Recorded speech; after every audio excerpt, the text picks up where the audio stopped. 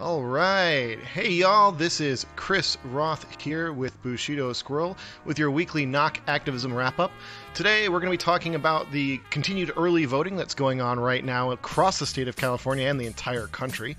But we're also going to be talking, of course, about coronavirus and the ever-looming threat to civilization as we know it that it is. And we're joined with special guest Tommy Kelly from Streetwatch LA and Ground Game LA to talk about an incident that happened over the last week where, you know, the activism gets pretty real sometimes. And we're going to talk about some context of what is going on at City Council this week and why you should be mad as hell and be dropping comments in the City Council file and calling in and yelling at your City Council members because they are awful and they need to be yelled at. But first things first, how's it going for you, Bushido? It's going all right. Let's you know what? Since we got an extra guest today and we got the election coming up, let's just hop right into the political data for the early voting returns, which California is marching along. At this point, 34% of us have returned our ballots. Now, unfortunately, most of us are white and elderly, which is not good. Like as you can see over there, like under the demographics thing, 65 and over makes up the smallest voting demographic in the state. And yet they're returning ballots at twice the rate that millennials are at this point, which is bad. Now, all of these boomers are also skewing Democratic, which, cool, I guess that's good. But, like, being a California Democrat doesn't really mean all that much. You know, a Gavin Newsom Democrat is you know, a half shade gray. Joe Buscaino's a Democrat, damn it. Exactly.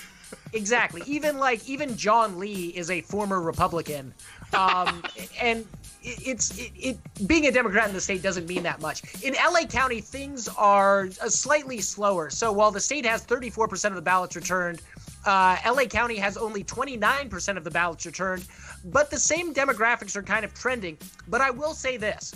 While in California, right now, millennials make up 18% of ballots returned.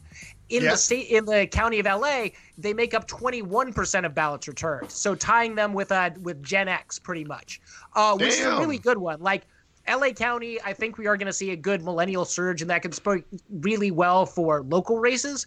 But it scares me about the state ballot initiatives or the state ballot props and measures, because a lot of those are very terrible and have huge marketing campaigns behind them. So remember, vote no on 22. Just vote no on 22. Everywhere you go, just walk around yelling, vote no on 22. Tell your cashier at the grocery store, tell your bus driver the next time you're on Metro, yell it at a cop when they're beating you with a baton. Just everyone needs to know, vote no on 22. So let me flip it over to you, Chris. Let's talk COVID updates, which the US is well into our third wave here. So I have a feeling these numbers are going to make us all feel good. Oh, you are incredibly apt at predicting exactly what I would expect the outcome to be in this situation. Shit's bleak, yo. The curve is no longer flat once again. It is now very much trending in the wrong fucking direction as expected, because we have no ability to address public health in a meaningful way here. I appreciate the cat guest. As of this recording, we are now up to 913,000. She does not want to be here. Nope. 913,237 confirmed cases of COVID-19 in the state of California, which is terrifying. You can actually see we had a big old spike in the last week. It's really impossible to tell if that spike is coming under control, if it was an aberration, or if it is merely an indicator of what is to come. This is definitely the third wave nationally. I would argue that the way it is in California, this is definitely our second wave, because that first wave was just like a long, slow increase, and the only time where it dipped down before September was when they changed how they did data collection, and that's just like an artifact of the data as far as we can tell. But that being said, we are now up to a staggering 4,900. Oh, sorry, we had a whopping 4,903 new cases that were confirmed yesterday, and 2,228 today as of 2:08 this afternoon. So we are extremely back into the danger zone of holy shit number of cases every day. We're up to a staggering 17,427 deaths in the state due to the virus, 41 of those yesterday, 29 deaths due to the virus so far today.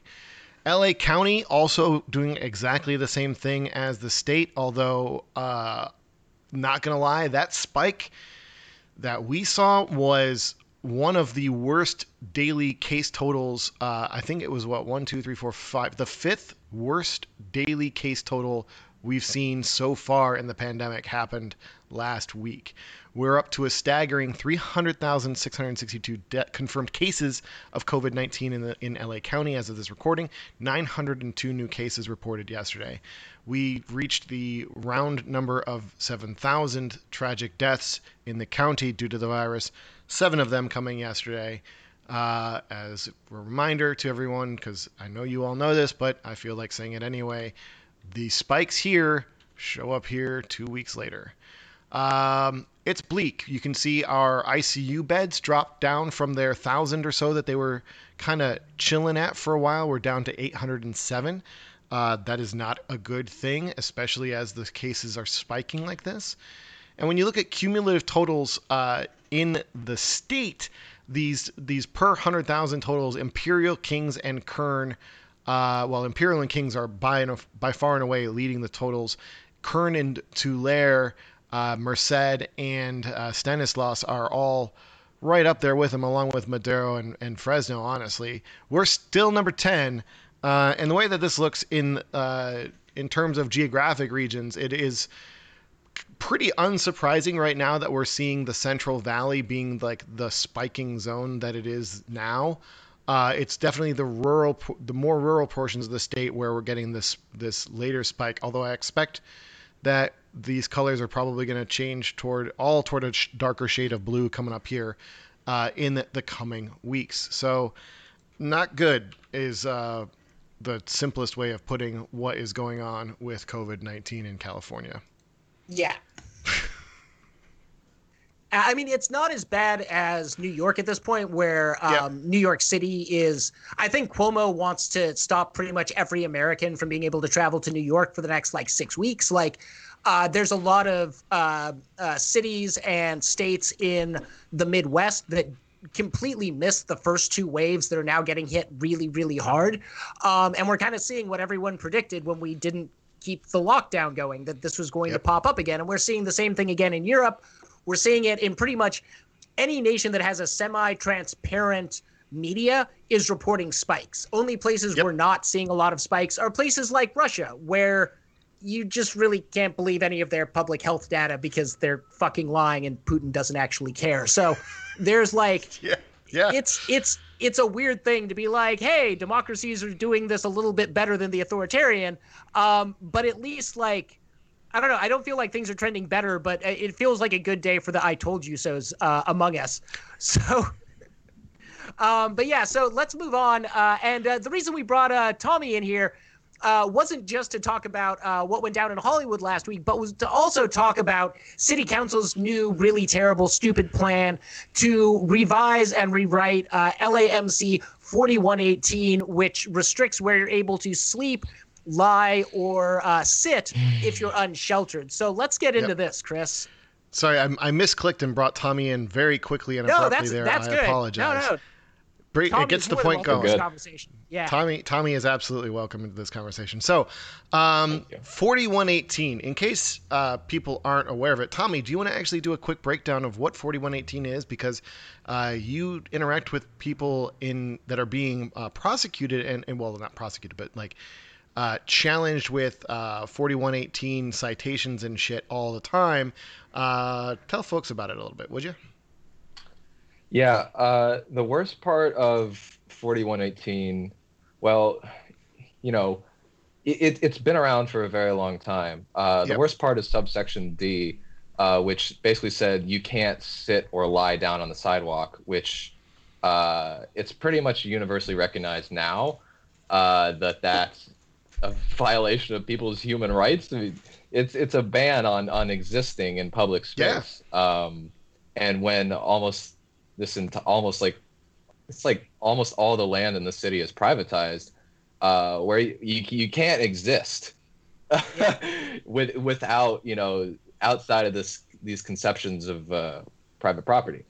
So that's in effect what it is it's a ban on lying or sleeping on the sidewalk, subsection D.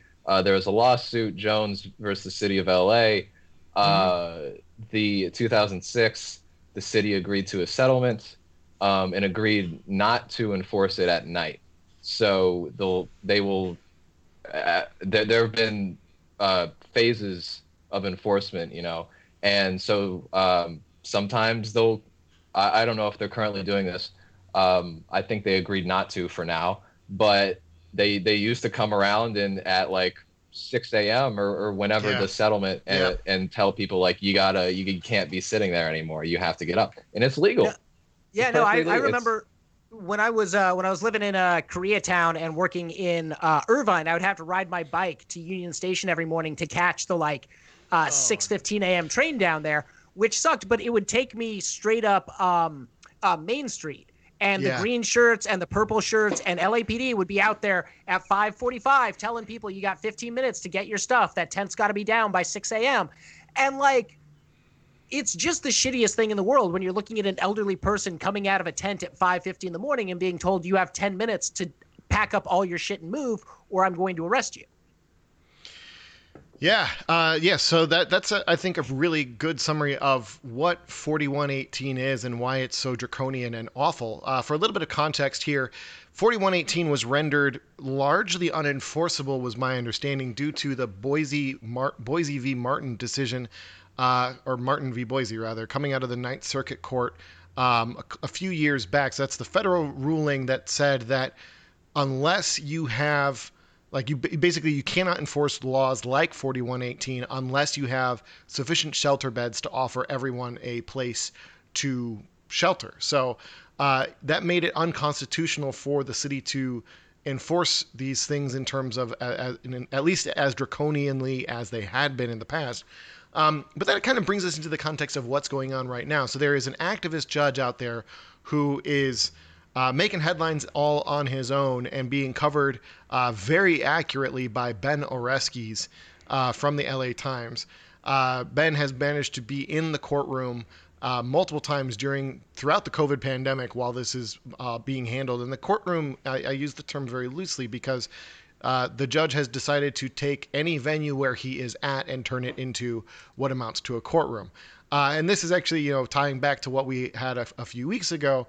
Was it a few weeks ago when Ground Game sent a threatening letter to the city saying that they were out of compliance with the Brown Act because all of the city council members were present in the court for that hearing, which made it a de facto city council meeting because literally you are not allowed to have all of the city council members in one space at one time without it being considered a meeting under the California Constitution. So, haven't really been following what happened with that letter, but whatever. This new law, the new update that was being talked about extensively during the public comment hearing, the public comment portion of today's city council meeting, is a direct response to the rulings of Judge Carter. Judge Carter seems to be coming at this with the best of intentions, trying to look out for the well-being of our unhoused neighbors, and is specifically concerned with the long-term health implications of living under and adjacent to the freeways here in LA, which we know is a massive health risk for everyone involved, but especially for everyone who is living unsheltered or whose shelter is limited to a tent alone. I know, Bushido, you have firsthand experience with what it's like to sleep in a tent near the freeway from the Occupy ICE LA days, which, I remember everybody talking about how just devastating that was for your respiratory health, if my memory serves. Is you, Bushido? Wait, sorry, you kind of broke up there. Sorry, I was talking about how you had your firsthand experience of sleeping in a tent during Occupy ICE. Actually, no. I think a more relevant example that actually came recently was that video that The Intercept produced in combination with Street Watch. And they actually talked to someone who is a doctor at what's essentially the MIH, which is a mobile integrated health program that USC runs called Street Medicine. And the doctor was talking about when you're lying on the ground next to a street, like your head, your nose, and your mouth are right at tailpipe height. So not only are you taking in all the ambient, like heavy metals and pollution, everything, but everything that's coming directly out of the tailpipe is coming directly into your lungs without being dispersed as much as most people. Like even just standing up makes the air that much cleaner coming off the ground. And you see a lot of the people who are out on the street complaining of respiratory problems that are happening a lot more severely or a lot earlier than they should be happening, and should be something that can be easily treated and managed just with a simple like change of environment. But when you're only giving people the street to go on, it doesn't really matter what street they're lying on. Those tailpipe emissions are just as toxic. Yeah, so this new law kind of takes that into account to some very bizarre degree, where Judge Carter, again, made it his mission to get everyone out from underneath the freeways, which is a weird thing because the freeways, compared to like living unsheltered on like any part of Hollywood Boulevard where there's no fucking shade anywhere, a freeway overpass is probably a bit healthier than living next to the Hollywood Boulevard in many circumstances. But regardless, this new proposed modification to 4118 would actually be banning sitting, sleeping, or lying within 500 feet of any overpass, underpass, ramp, tunnel, or pedestrian subway while unsheltered, which just blows my mind. If I, a housed person, correct, wanted to take a nap under the freeway overpass, the 10 overpass here, I would be okay to do that. Maybe it depends on how much the cops felt like being assholes. I mean, it's just so weird that's the bar that they're going to use for it, and how they'll determine who's got a house and who doesn't. Yeah. The ban would also do the same thing within 500 feet of any shelter that has been built since 2018, which includes those bridge home shelters that are intentionally placed in the vicinity of encampment zones, where people have found places to establish communities and found, the most reliable, consistent, highest quality, naturally occurring shelter as far as like the built environment is concerned, shelter that's available to them. So, when we're talking about like the El Puente bridge home shelter, that takes out a ton of space when you look at what a 500-foot radius around El Puente would mean, and they already have like these the enhanced, what is it? I was gonna ask. Hey, Tom. Yeah, Tommy, fill us in on what a special enforcement zone is. Thank you. Yes. It's a tactic by the city to harass unhoused people weekly, steal their things until they leave this area around the zone. The city will claim that there's like an increased, like people will congregate because of the shelter, but that's actually not true. I live close to one of these zones, and I could count the number of people on my hand that have ever said that they know someone in the shelter or they're there because of the shelter. So, yeah, it's bullshit. Yeah, and I know from experience that not I had, obviously, a friend of mine had, somebody I know from Occupy ICE, who was like one of our really active campers. He was unhoused the entire time. He and his fiance were able to get into El Puente. She was pregnant at the time. They couldn't live together, which is a whole different moralizing aspect of this. But he was only supposed to be there for 90 days. He ended up in El Puente for almost 11 months before he got permanent placement. Wow. That's insane. I'm actually downloading right now, and I'm going to get it ready to play for y'all, a video of talking about the special enforcement cleanup zones that was made by the folks at it was homesnotzones.com. This was a Services Not Sweeps video, which I think is useful here. So if you talk for just another minute so I can load this up. Ha! Talk. But yeah, it's frustrating, I think, more than anything else, to see this motion come back again when it's already failed once. And it's weird too that Judge Carter has been given such a free rein over this process, and he seems kind of like a chaotic neutral figure. But it's definitely clear that like his main concern is also getting tents off the street without necessarily having a solution for where the people in those tents are supposed to go. Correct.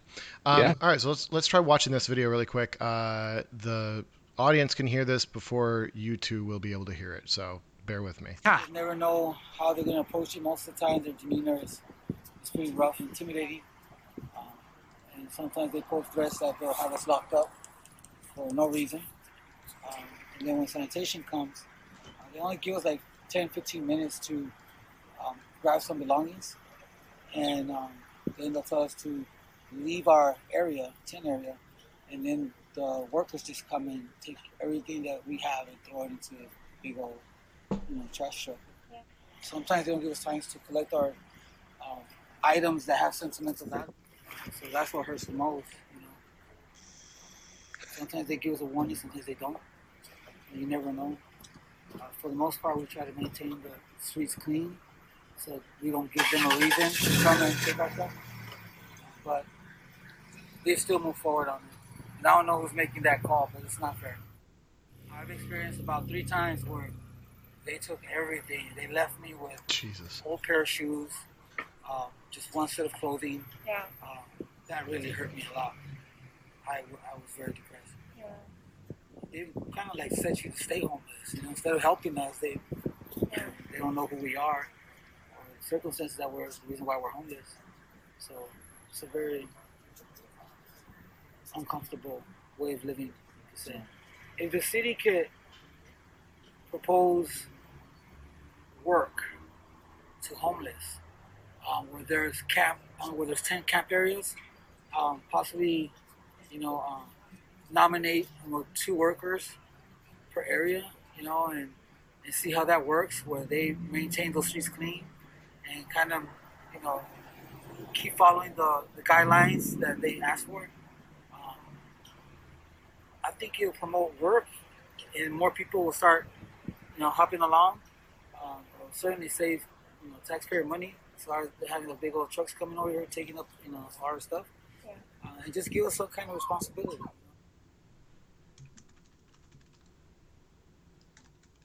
Yeah, so I mean that is incredibly informative and powerful firsthand account of what Edwin had gone through in K-Town, suffering in one of these special enforcement cleanup zones.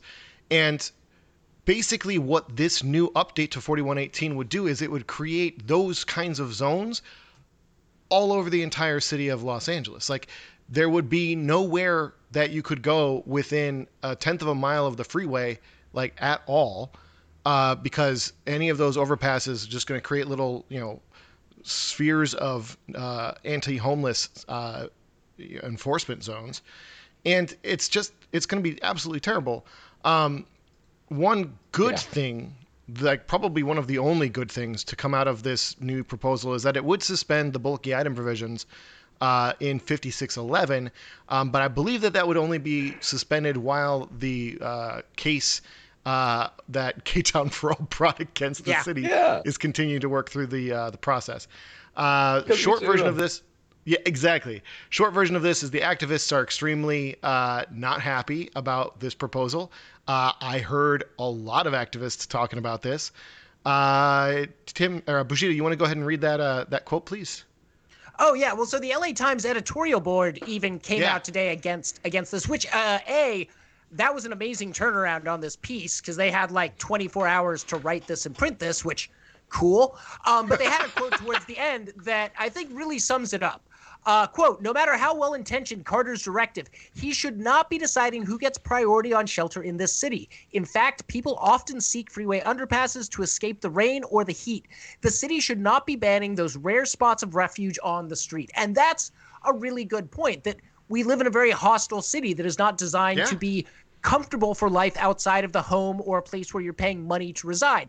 That's why we keep seeing wars on public spaces like parks and libraries and just the effing sidewalk. Yep. At the same time, the process that we have is very, very bureaucratic and slow to move, which has worked in our favor up until now. But if these changes go through, it is going to be an even harder slog for us to get these changes undone again. However, as Chris and I mentioned, Ground Game has sent a letter to the city threatening to sue them if they go forward with this bullshit. So we'll just kind of have to see what happens there. I think a lot of people are planning on suing if this thing goes through. I was going to add one. Chris, they say never become the news, but we also say fuck that. Fair enough. I was actually going to say I would add one other thing to the list of places where you are allowed to exist and what the city has built everything to support, which is to exist in your car.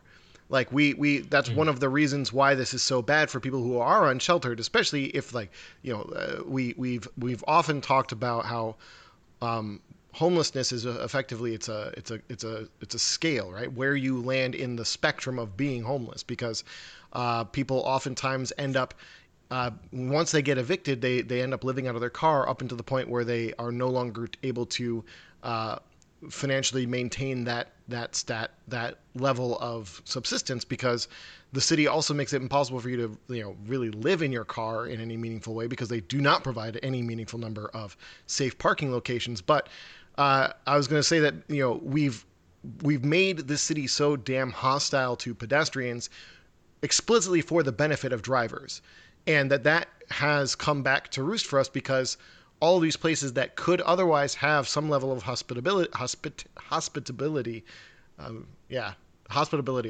I can't speak anymore. It's been a long day. Yeah, well, it's only 3:45. So one of the things that we'll kind of transition away from here, because we've been talking about what the state does and how the state criminalizes homeless people. The state isn't the only actor out there that is destroying belongings and stealing people's stuff. So, Tom, you remember the sheriff's department had a fun little COVID party over at the Sassafras bar. Yeah. And then I want to say about 3 weeks ago. Is that how long it's been? 2 weeks? Since what, you Sassafras? Since Alex, since the tent thing. Oh, that was 1 week ago.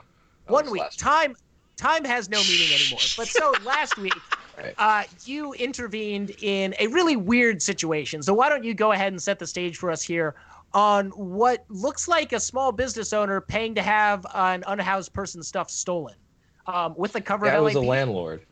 Oh, good. Yeah, even better. It was a landlord. So there's a service. So there's a spot in Hollywood. There's a Goodwill. There's a 99-cent store. There's a mental health center. So there's poor and working class people there, and it's fine until fucking entitled people try to abuse and harass them, basically. So what happened was the landlord of the Hollywood Mental Health Center. And by the way, this Hollywood Mental Health Center is a county program. It's from the county Department of Mental Health. So they lease it from this landlord. What happened is there was a fire last Monday. A tent burned down. It's terrible. Imagine there was a fire in your house and everything burned down. It's fucking awful. You literally lose everything. So the next day after that happened, I saw the remains, and that's the day that I met Alex. I was doing outreach over there. And then the next day, the landlord hires these two guys to come and remove the camp adjacent to the fire. Because fuck people living on the street, right? It's it doesn't make any sense. It's like if I were to have a fire in my apartment, and then my landlord goes into my neighbor's place and throws out all their things. It doesn't make any sense. It's bonkers. So I heard about it because Alex wasn't happy about it. By the time I showed up, Alex was had given up putting up resistance. He told me I'm not gonna fuck with these people who come and destroy my shelter and don't say anything. So he was hiding out. with a few things, and I run up there and I immediately try to stop this guy. I say, like, you can't do this. Like these aren't your things. He just keeps telling me, well, you started a fire, and like, it's just there's a few things that he said. One, yeah, that was one of them. It was like he started telling me the sidewalk was private property at one point. My brain is failing me. He said some other things, but he essentially he got everything in his truck and locked the truck, and called the cops to show up. Starts saying that I assaulted him. I got some friends to show up to try to get the stuff out of the truck. He won't open the truck. So so the cops show up. They immediately start saying, oh, we can't do anything without the victim here. So I say, shit, all right. Like, they're not gonna try to find Alex. Like, I had not seen Alex that day up until that point. I tried to find him earlier. Also, but... I gotta say, I love when the cops give you that bullshit. Like, no, the victim has to be here. And it's like, no, there doesn't. Like, if I see somebody break a window on a car dealership and I call 911, they're not going to wait for the owner of the car dealership to show up to take the report. They don't have to. They're just fucking lying because they don't want to do their job. Sorry to interrupt, but it just pisses me off whenever they do that. Thank you. I pulled up the pictures that you posted to that Twitter thread, Tommy. I didn't pull up the videos because they're very long, and it's of you telling us this exact story in real time. But I was just going to point out here that this is what it looks like next to that facility where the encampment is located on the sidewalk. You can see this is when it first started, and that U-Haul is empty. The U-Haul was very full by this point, and you had mentioned that you had seen a tent that had been burned down. If anybody was wondering what the complete destruction of an individual's property looks like, this is the aftermath of what that is. Absolutely, truly devastating. And I just wanted to give those visual cues for anybody who is watching along with this. And then let's see, the other two images I've got are the map and the sidewalk in question. So please continue. Yeah. So I'll talk about, I can talk about the map. So one of the excuses was that, oh, this is private property. And so I've marked on this map, you can see where the camp was. Turns out this Department of Mental Health, the department that's leasing the building, this building does have a private property. You can see it kind of sticks out there on the left side. That sidewalk, it has a private sidewalk. So I guess which that's is weird. I don't know. It's kind of weird. I mean, maybe they decided to like build the building further back. I don't know. There's some places that don't have sidewalks in the city, and I guess they might have decided to create one. I don't know how this happened, but it's besides the point, because Alex he was living with two others, so that's why the camp was so big. Is there's 3 people living there, and you can see it's on a public sidewalk. So there's actually a sign over there that says private property. It's not true. That's the sign on the left. Yeah, and it's not true. But the cops. Apparently, he had some paperwork that said he probably said there's a private sidewalk somewhere, and that was all it took for the cops to believe him. And so going back to the story, the cops show up. They say, "Where's the victim?" I go find Alex. I happen to find him. Cool. I bring him. He really doesn't want to talk to the police, which I understand, because 1 out of every 3 instances of violence by the police are against an unhoused person. They experience incredible violence by the police. So I find Alex. I bring him to the cops. I try to get him to talk. Instead of talking to Alex, they just immediately arrest me. They probably saw, so they probably saw that stuff was actually, going against what they wanted to do. And they're like, we can't let this happen. We got to take this guy in. So they fucking arrested me. Alex goes back around the corner to where he was. They put me in jail. We had 3. We had. I can overhear them. But hold on. Yeah. So this I heard this was a little bit weird, because this wasn't an actual LAPD arrest, right? It was some sort of a weird citizen's arrest that LAPD affected, something like that. Yeah, exactly. What the fuck is that? I'm What the gonna fuck walk is up a to every citizen's arrest LAPD affected by the- officer I see and just demand that they arrest random people. I'm just gonna Yes. point at someone getting out of a Mercedes and be like, "That man assaulted me. Citizen's arrest." Yeah. That would have just as That's much it. legal standing as the allegations here that they tried to, lock you up with, Tommy.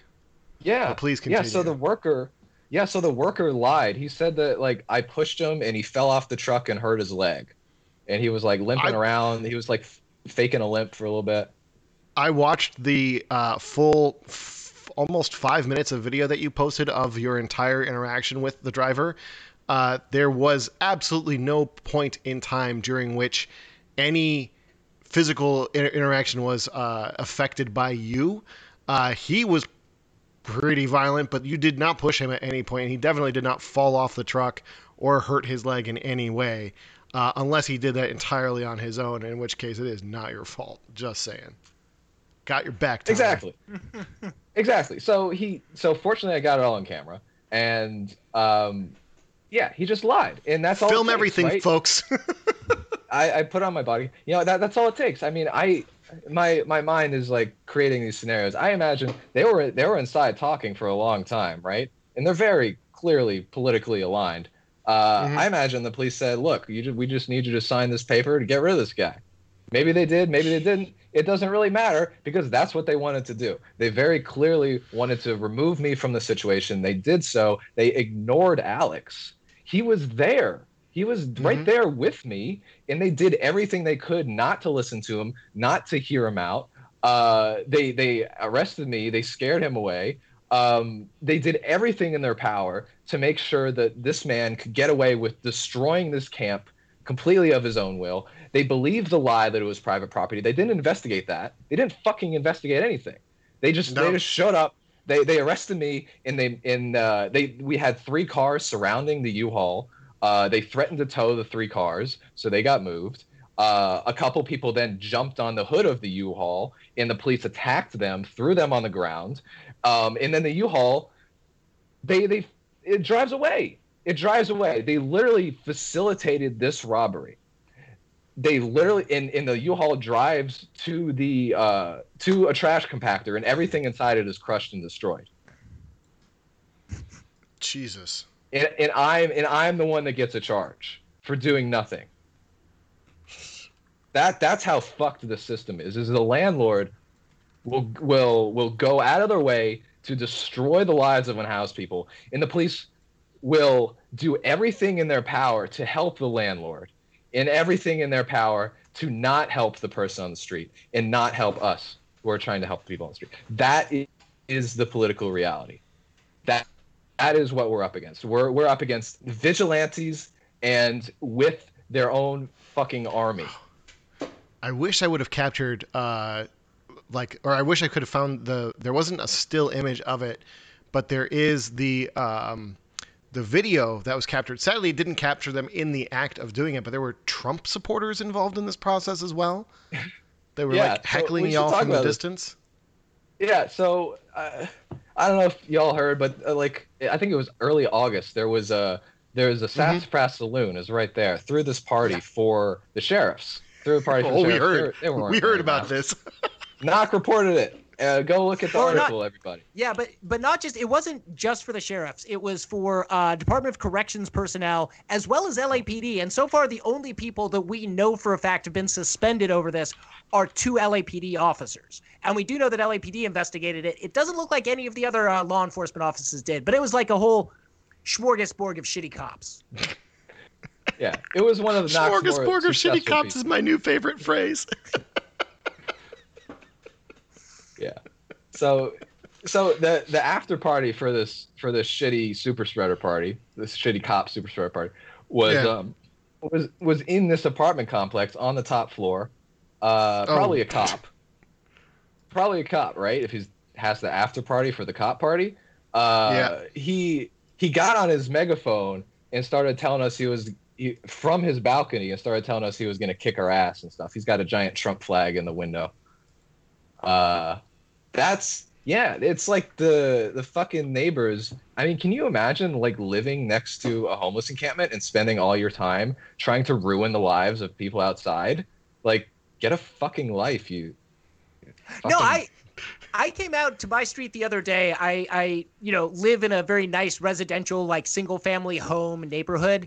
And somebody had taped onto a car that had been parked longer than they liked a whole screed about how you're not allowed to park a car in LA for more than 72 hours or it can be ticketed or towed.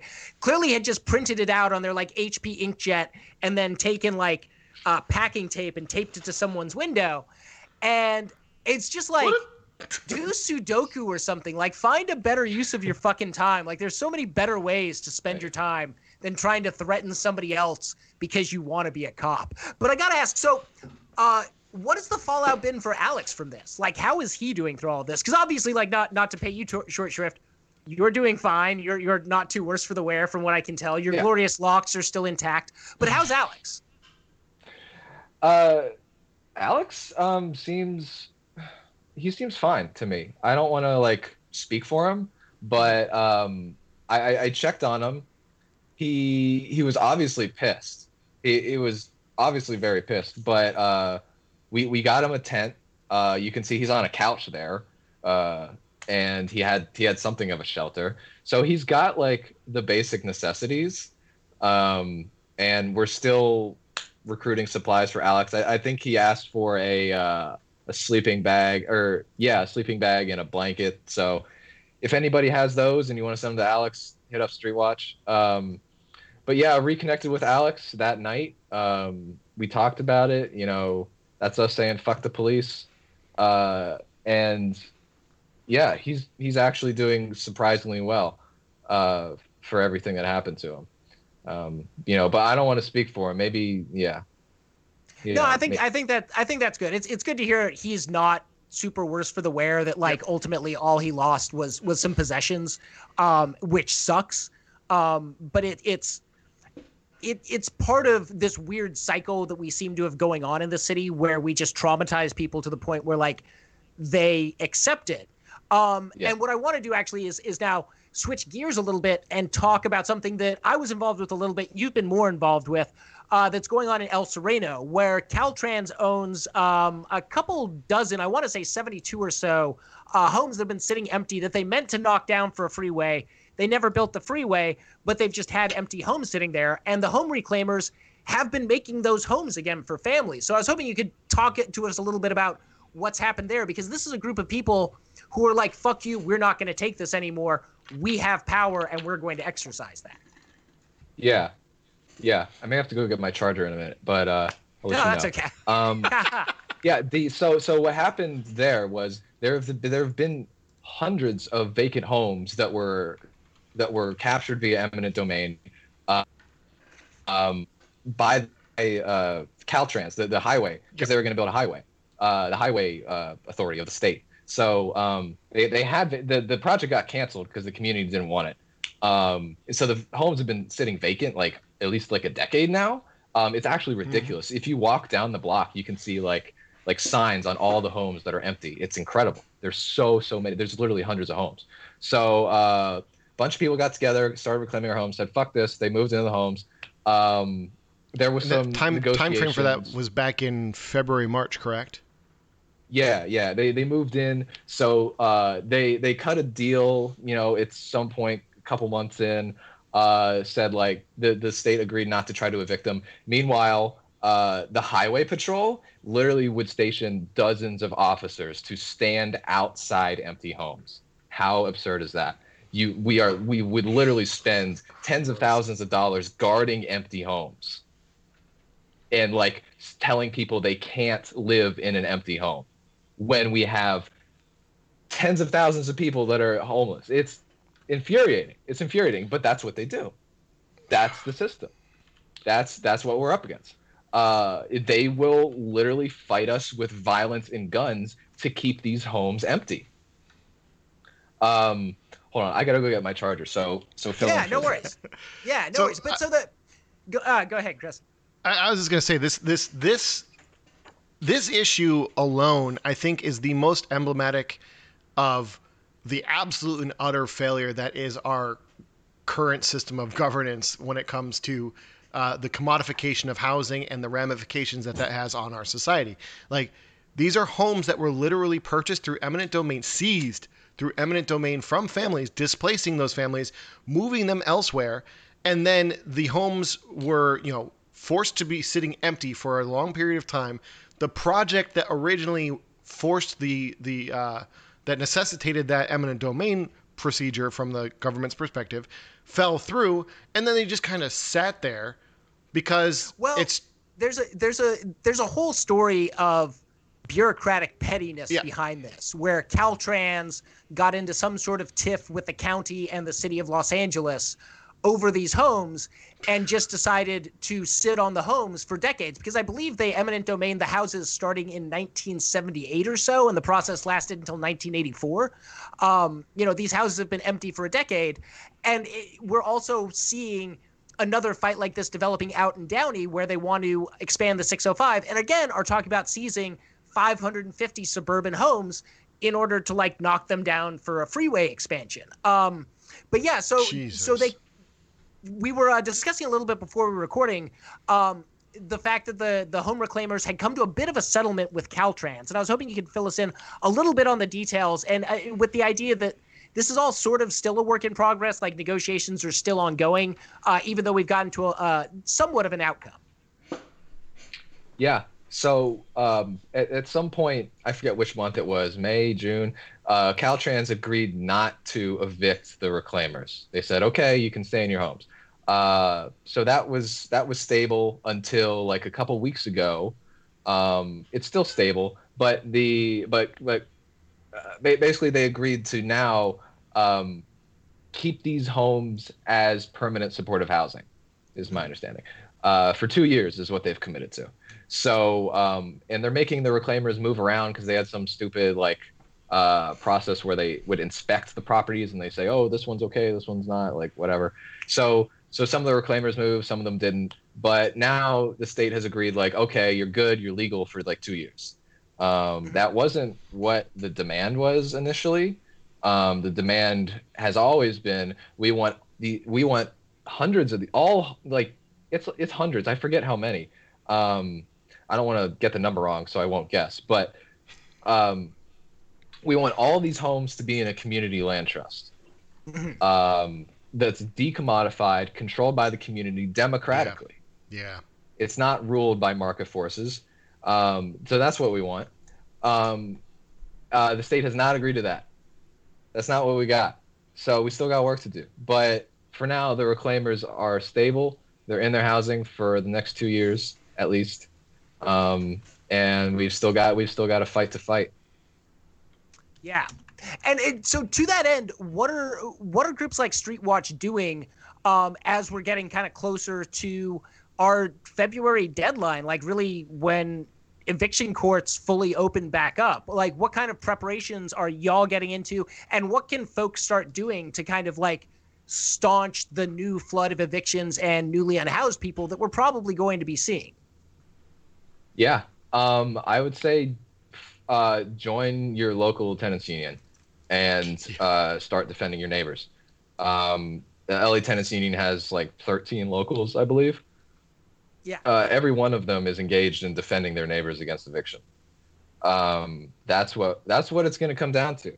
My personal opinion is that they're going to try to spread the evictions out over a long period of time so that there's not a massive flood. It doesn't overload the system. But the evictions aren't going to stop. There's no sign that they're going to stop them indefinitely. They're going to try to bring them back at some point. So there needs to be some sort of defense against this. And an eviction defense with your body is the best defense. It immediately, it's not asking somebody else to do the work. It's not begging a politician. It's not writing a letter. It is actively stopping the eviction. It's the goal. The goal is to stop the eviction. So what do? We stop the eviction, right? And in doing so, you build power. You build an organization that is able to stop these evictions, and you also create. You also strike fear into the heart of elected officials. and they will respond to you. If you have an organization that can stop an eviction, the elected officials will see that and they'll say, oh shit, we can't keep fighting these people. We don't want to keep fighting these people. We're going to cut a deal. And you see how that's better than asking them to do it, because they can just ignore you, right? But when you do the act, when you stop the eviction yourself, it stops the eviction, number one, but number two, you get both. You get the political change that you want, because it changes the political reality.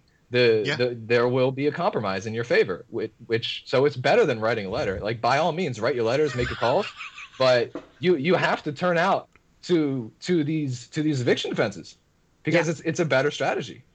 And you sorry to ramble. I was just going to try to tell people you can get involved in whatever capacity you want.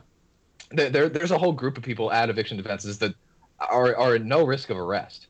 So if that's what you're afraid of, don't let it get in your way. Just show up with a sign and yell and scream and support us. Because like when we have numbers on our side, that's what scares the cops. That's the only thing that's going to work against defeating the police is numbers, is democracy, right? Yeah. So like that's what we've got. They've got the money, they've got the power, they've got the system, they've got the monopoly on violence and the jails and the billions of dollars and the helicopters. We have people. So we got to show up. No, it's interesting. So a little bit of a callback. That LA Times editorial we talked about earlier makes a big point in its like second paragraph of talking about how city council members are really afraid of angry homeowners who don't want to be seeing tents anymore, because they're going to get phone calls and they're going to get letters and they're going to get their deputies yelled at by wealthy homeowners. And I think what that piece misses that you just articulated even better is it's not the wealthy homeowners calling city council and yelling at Park Krikorian that gets him to change his mind.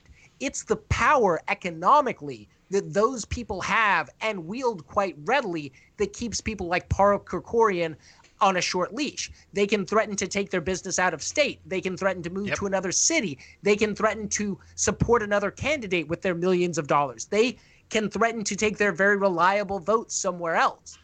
The rest of us, the hoi polloi, the unwashed masses, are not seen as having that power by the city council. But we've got it. And when we exercise it, it scares the shit out of them. Like, there's a reason that Nuri and the rest of the city council is trying to get this 4118 revision under the radar and to try and do it in a way that we would not be able to notice and react to fast enough. Because they're finally afraid of the people who show up at their homes at 8 p.m. at night and say, hey, stop being an asshole. That actually scares them because they've never had to deal with real world consequences for any of their shitty decisions. And I think that's beginning to change. So that was a really good way to lay it out, Tommy, and why an eviction defense isn't just a bunch of angry people. It's actually an exercise of power.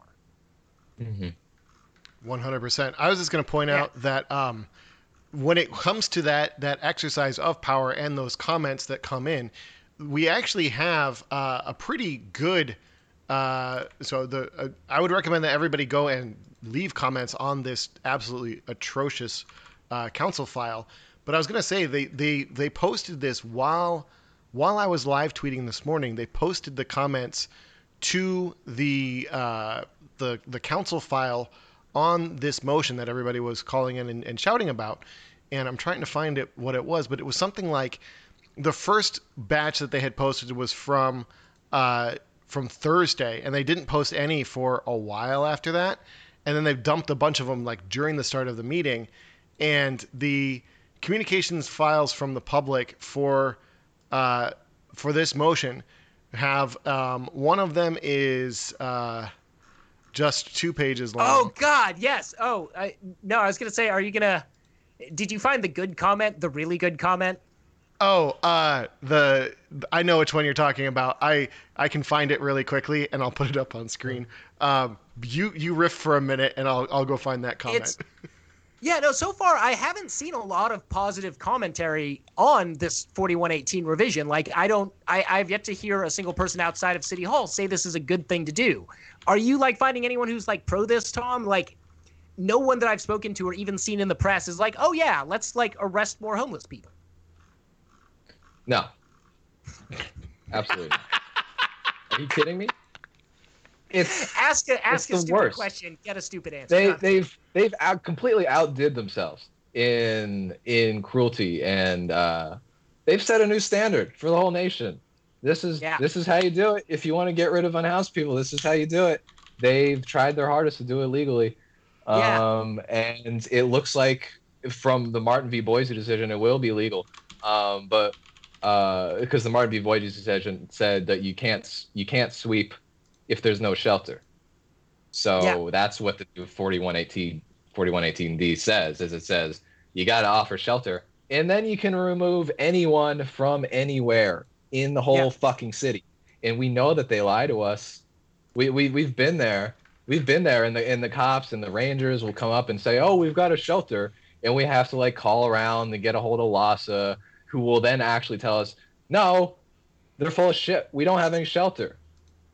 So they will actually go around to people on the street, whether they're lying or not, whether people go into shelter or not. They can remove anyone from anywhere in the entire city. It's going to explode the jail population, and it's going to give everybody a criminal record. I don't have words for how bad this is. No, that's the other thing that really weirds me out about this is when we're moving into like deeper into prison realignment, when we're shutting down Men's Central Jail, when Measure J is probably going to pass, and there's going to be a huge realignment of budget priorities at the county level. 4118 is a weird solution because anybody who gets arrested under this will probably be back out on the street within a couple of hours. Unless they're arrested of some very violent felony and held for a longer period of time. But with that arrest and possible conviction on their record, they'll have an even harder time getting housing.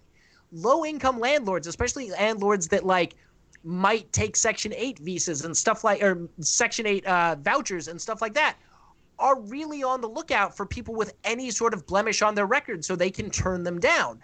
This is just going to create more of that population of people that we can't house or the private market doesn't want to house. And when you just do some basic math, we have, about 100,000 people unhoused in the county of Los Angeles. Measure H and Measure Triple H are only building us 20,000 units at best. Or when you look at any of the special enforcement zones, the Schrader enforcement zone, for instance, where there are several hundred people living around a shelter that can at most house 60. And we've covered this many times, so I don't want to get too deep into it again. But Chris, show us the best public comment ever. Oh, yes, for sure. But I was just going to say those enforcement zones are even more draconian now because due to COVID, you can't even put as many people in there as they were originally designed for. Also, for a little bit of context, this is a comment from last week, but all the comments that went up over the weekend dropped this morning because they apparently didn't do their work yesterday. And one of the comment files is 185 pages of PDF of one comment-ish per page. Sometimes when they have image attachments, they get 2 pages. But one of them is 185 pages. Another one is 167 pages. So we're talking 300 and something comments that got dropped over the weekend on this shitty motion. But by far and away, the best comment that came in was from Uncle Joey. It was submitted on the 22nd at 4:03 p.m. It would have been so perfect if they waited till 4:20 before submitting it, but that's okay. They said, A, this motion is a no good. You Americans are even worse at governing than you are at making the pasta. The ordinance is like your mushy spaghetti covered with ketchup in a pile of formaggi. Come on, I'm walking here. And there is also, I apologize to any Italian listeners for that absolutely wretched attempt at an accent. See if you can. You get sorry. A prize if you get a prize if you guess which activist this is. No, we're not. We're not unmasking anyone. See, Chris. Seeing as you worked for Italian Elon Musk, you should have a better grasp on stereotypical Italian accents. He's South African. Don't you remember the Twitter account, the Italian Elon Musk, that existed for, I want to say about 2 weeks before Twitter shut it down, but it was literally just Elon Musk doing pretty much what that comment did. And it was glorious for those couple of weeks. But I do want to say, I think we've kind of run out our runway here on most of what we have to discuss. So this has been No, and this has also been like super informative. And Tom, thank you very much for like taking the time to join us in this very kind of loose episode we got going on. Before we move into pickups, where we kind of announce stuff that we can do for this week, I'm going to give you the first swing at it. If you got any events that people should be showing up at. I believe there's an eviction defense tomorrow. The LA Tenants Union. Check out their Twitter and Instagram. So get used to doing an eviction defense. And those are going to be up in North Hollywood for anyone who's interested in joining. This is going to become a citywide fight. We're pretty used to fighting this stuff in downtown and in Hollywood, but holy shit, South LA, the Valley, like our reach is going to have to get bigger. Yep. Anything else that you want to plug in, Tommy? Before the election? The other big thing is there's I'm sure you were going to say this, but the committee meeting tomorrow.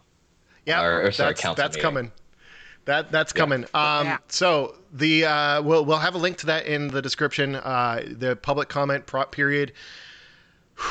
I'm afraid they're going to do just another 40-minute comment period, which means that like unless you are one of the lucky select 15 people to call in and get at the front of the queue and somehow manage to displace Eric Previn, Mr. Moses, Wayne Spindler, and Herman, who we've only been. How is it that they can block Richie's number, but they can't block Herman's number? I don't fucking get it. Honestly, they care less about being, those guys are known entities. Letting those guys go on the air and do hate speech every week is less of a concern to them than Richie. One moment here, because I do want to yell about this for a minute. Nury Martinez has really kind of stepped into her element when it comes to shutting down public comment and interaction with the public, because she frankly has an awful ability to interact with the public and has no desire to listen to anything that the public has to say. She has gotten into the habit of making sure that the council votes on any and all motions that have technically met the public comment criteria, which includes having public comment heard during committee hearings, which are extremely difficult for people to be able to log into because they don't know when these things are going to be happening.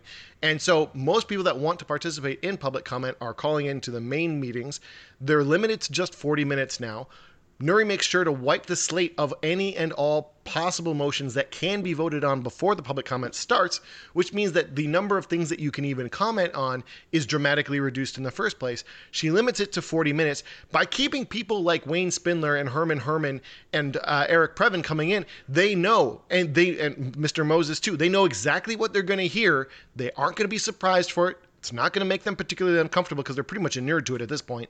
And they know that each of them is going to take 4 fucking minutes because they get the 3 minutes for all of it. Because they just say, I want to talk on all items. And then they just bounce around until Stefan Falbel tells them that they need to get on fucking topic or they're going to be hung up on. So they basically get 3 minutes of rambling, incoherent bullshit for the most part. They get 1 minute of general public comment where they say the stuff that they actually wanted to say, where they're not trying to play that dancing game with Stefan Falbel of being yelled at to be getting on topic. Each of them eats 4 minutes of the 40 minutes that we get. Plus, they spend a bunch of time dealing with the clerk, reading out the number, making sure that they're unmuted. There's always some kind of a technical glitch. Each of them eats up generally around 5 minutes of our public comment time. If they get all 4 of them in, that makes Nury really fucking happy. 50% of the public comment period of any meeting is eaten up by fucking gadflies. 50%. So she doesn't have to listen to people who are righteously outraged from Streetwatch LA calling in. There were more than 70 people on the call this morning. We heard like 15. There were more than 70 people waiting to be heard. San Francisco and all these other places have really gotten much, much, much, much better about actually giving the public the opportunity to speak during these hearings. City of Los Angeles has been like, fuck you. We're going to govern the way that we want, and that means fuck you. We don't want to hear from you. Unless you're making donations to our campaign, in which case we'll listen to you all you want, but otherwise, fuck you. Anyway, sorry, I had to get that out there. No, it's actually it's a good point. It's something I think that like a lot of people when they first encounter City Hall are very confused with as to why these like 3 to 5 people show up doing the most racist, ridiculous stuff ever, and nobody in council seems to care or mind. And one, they're not allowed to because of First Amendment stuff. But 2, two of them are the racists. The other 2 are not. Yeah, but also, like, I think counselors realize that tactically these people are good because they show up and they suck the oxygen out of the room and they eat up valuable public comment time that other people could use to make, like, good points. So, I don't know who the dude with the dog is, but I swear to God, I want to steal his dog. That's Herman. That's Herman. His dog seems very unhappy. And he's also the most virulently racist of all of them. I take it back. I've seen him and Nuri in person at a committee meeting, and it was kind of funny because Nuri just sort of like rolled her eyes and was like, "Okay, thank you, Mr. Herman. Have a good day." And then he said something that I will not repeat.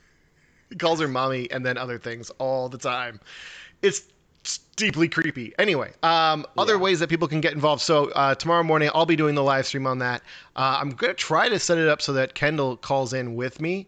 And that way I have like a sympathetic ear to ramble to. And we can both fill up some space here on the Twitch airwaves rather than it just being me and the horrors that are our city council.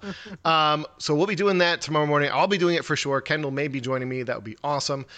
There are other things, of course, happening on Wednesday. Hey, Kendall's watching right now and just said I'm going to try. Thank you, Kendall. We appreciate you. There is also going to be yet another big action at the Hall of Injustice, as usual, at 3 p.m. Bring your ballots. This is the last, this is the last Wednesday march to the polls that BLM is going to be doing in front of the Hall of Injustice, demanding that Jackie Lacey must go. Yeah, Kendall, we'll figure something out. If you're dropping lit, we can figure something out via phone, we can do a field reporting segment with Kendall. I'm super down for that. Anyway, there will be another BLM action. Be there. It's going to start at 3 p.m. prompt this time. No more sitting around till 3:30 before everything gets going. There will be another march to the polls.